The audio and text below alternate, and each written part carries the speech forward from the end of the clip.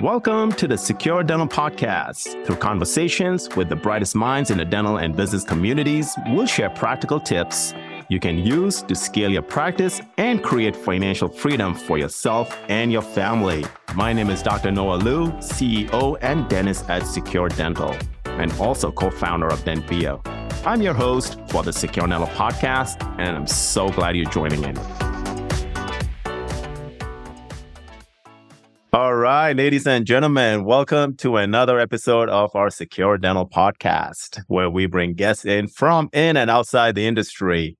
And today we have Dr. Wu Kong. He is a practicing dentist in Austin, Texas. He moved from Chicago, Illinois. That's where I'm based off. And he's the owner and founder of High Point Dentistry. High Point Dentistry is top 5,000 fastest growing companies by Inc.com. Dr. Wu Kong is the owner of High Point Dentistry, and he first received his bachelor's degree in mechanical engineering from Michigan State University. Engineering's technical aspect appealed to him, and he applied them to his dental practices. He is a graduate of University of Detroit Mercy School of Dentistry and is a third-generation dentist, as his father and grandfather were both dentists. That's awesome. He is a member of the American Dental Association, the Academy of General Dentistry, and Dentist Entrepreneur Organization. With a vision, he created a patient-centric dental practice that prioritizes the comfort and satisfaction of his patients. High Point Dentistry has now expanded to 6 dental offices across 2 states and providing comprehensive dental services that are privately and doctor-owned. The offices are the top-rated dental offices in their respective area of over 2,500 5-star Google reviews. High Point Dentistry is committed to ethical and compassionate patient care and has helped build a loyal following of patients who are treated like family. Dr. Kong, that's awesome. Good to have you.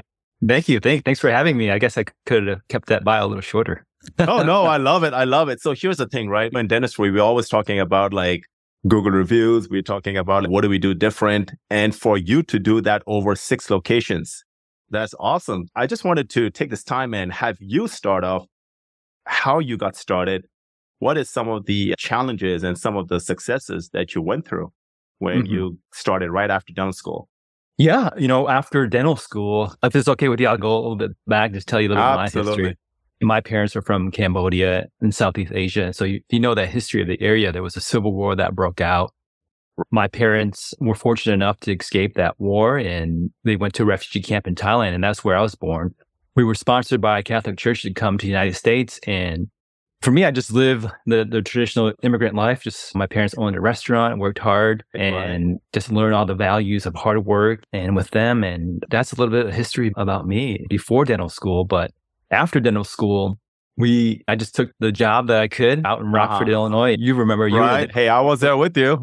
Yeah. So for the audience, I know Dr. Kong since, 2009, 2008, something like that. And we both worked as an associate at a dental company. And that's when me and him, we hit it off. And I just want to know, I know you've been through a lot, right? How has coming to this country and what you went through shaped what you're doing right now? Yeah, I didn't mention my father was a dentist too, and his career was cut short. And he only worked in private practice for about a year. And when he came to the United States, he didn't have that opportunity to go back to dental school. You wanted to make that happen, right? Initially, it wasn't even on my radar. Growing up, I didn't even know he was a dentist. Wow. And I went to engineering school and just didn't really appeal to me sitting in a cubicle all day. And I wanted to own my own business after seeing what my parents went through with their business. I wanted to be able to provide some value to the community. And when I found out he was a dentist, I was like, hey, that'd be cool to did what he did and carry on that legacy. And so I made that last minute change, and I'm glad I did it. No, great. Fast forward now, when you started, like opening up your first practice, tell us a little bit about what was it like? What were the challenges and how did you overcome them? Like your first dental practice? Yeah, that was a very challenging time. Back then, there's not as many resources that everybody has now in the dental field. Well, you've been through that too, but it was just trial and error. And learning how to deal with insurances, learning about AR, all that stuff. You just had to learn by yourself. Right. And just doing it trial by error and making sure that you figured out what needed to be done before you trained your employees on how to do it. So it was really just figuring things out, Googling things, and wearing all the hats, right? Yeah, wearing all the hats. No, because when we started off, a couple of things, like you said, like you just brought it up, figuring out the AR. Trust me, when we started, I did not even know compliance was part of it. We need to have some of the like disposables in the red bags. And those were all like trial and error, right? You don't know these things till somebody comes knocking on your door. And many times when you find out, like when you are starting off, you wish you had a checklist, right? You wish you had something which is going to make your life easier. Okay, I need to do this. Not knowing anything and just starting off. So tell us a little bit, what did you do to overcome it? You said trial and error, but was there something else that you employed like in your practice to make it a little bit more efficient for you and your team? I think from 0 to 8 years, that's how we figured things out. It wasn't the best way, but it really wasn't until 8 years into is really when we started to create these checklists and systems. And we had the mentality to grow. But for me, I didn't really have a reason to do it. And it wasn't really until probably 4 or 5 years ago, I remember I had just finished a root canal.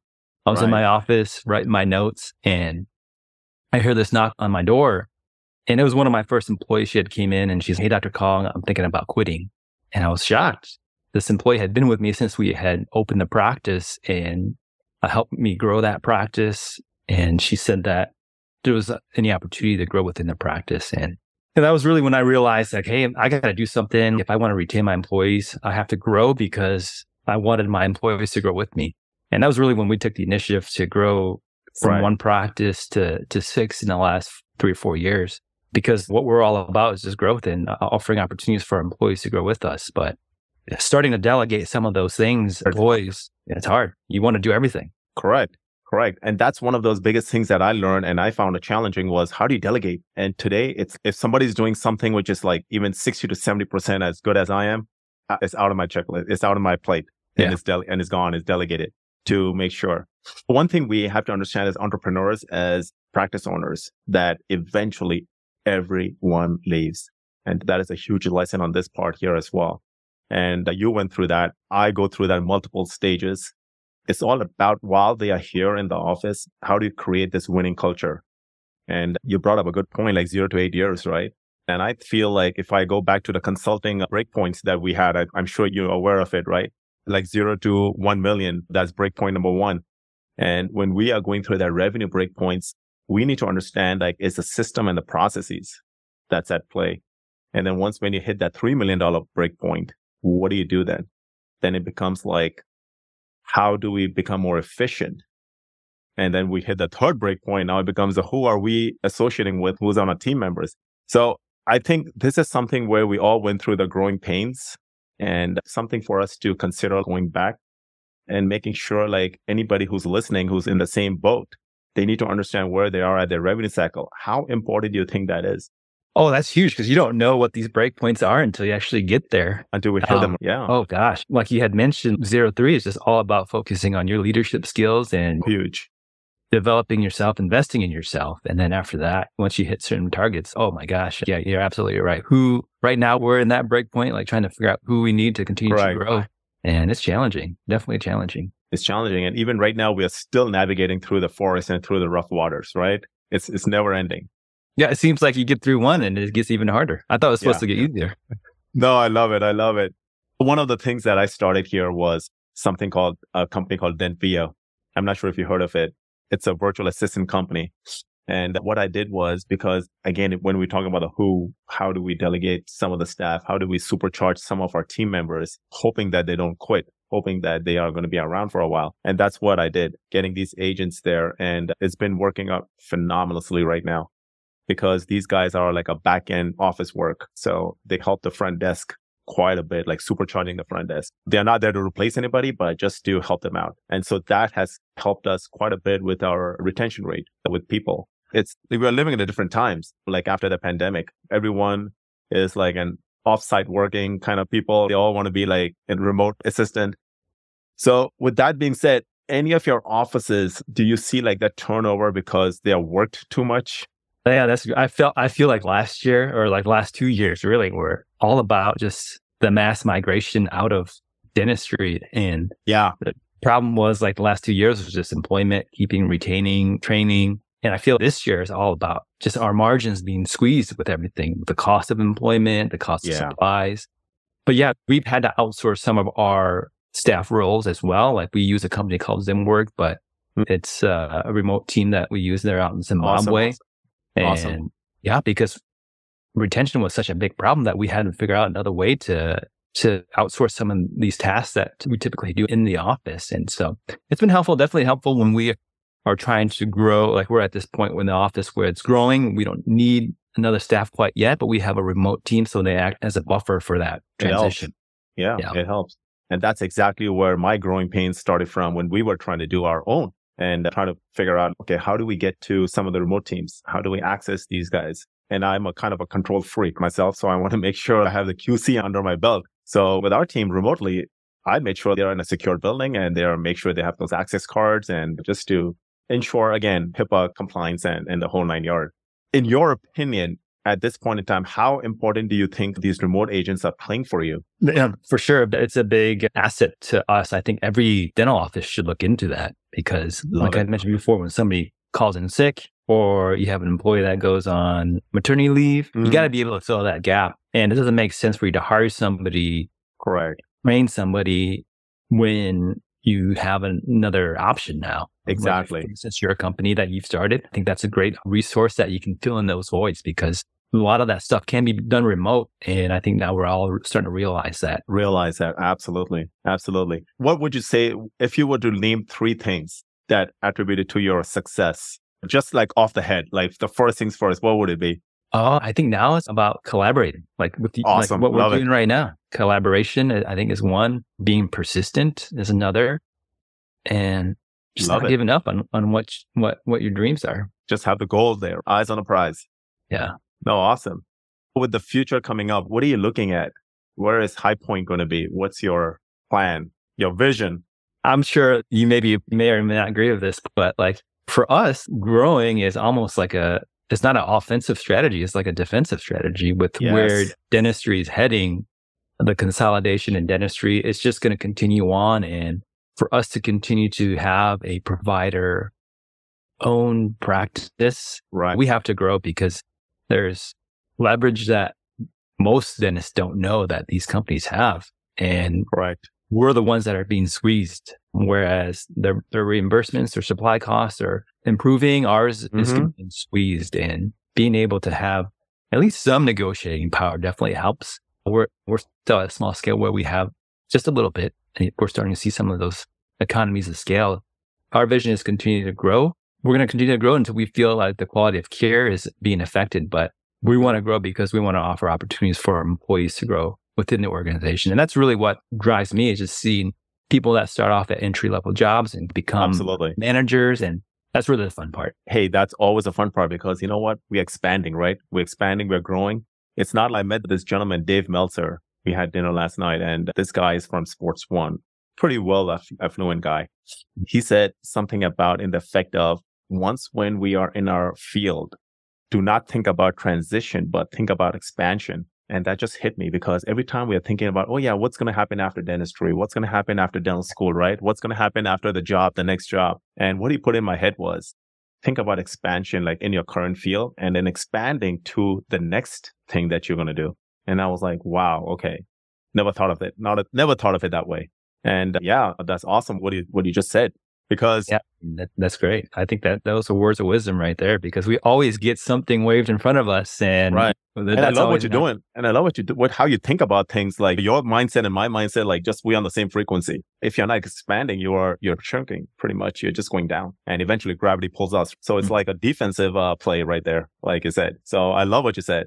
So with that being said, how many associate doctors do you have right now? General dentists, I think we have about 12, and then we have 4 specialists as well. We have the oral surgeon, prosthodontist, and orthodontist. And we're obviously our next, I think we discussed this off camera, like we're working on our 7th location right now. It's going to be a pedo ortho group out here in Austin, and it's going to be our biggest startup ever, and we're excited about it. And that's going to be like a completely specialty.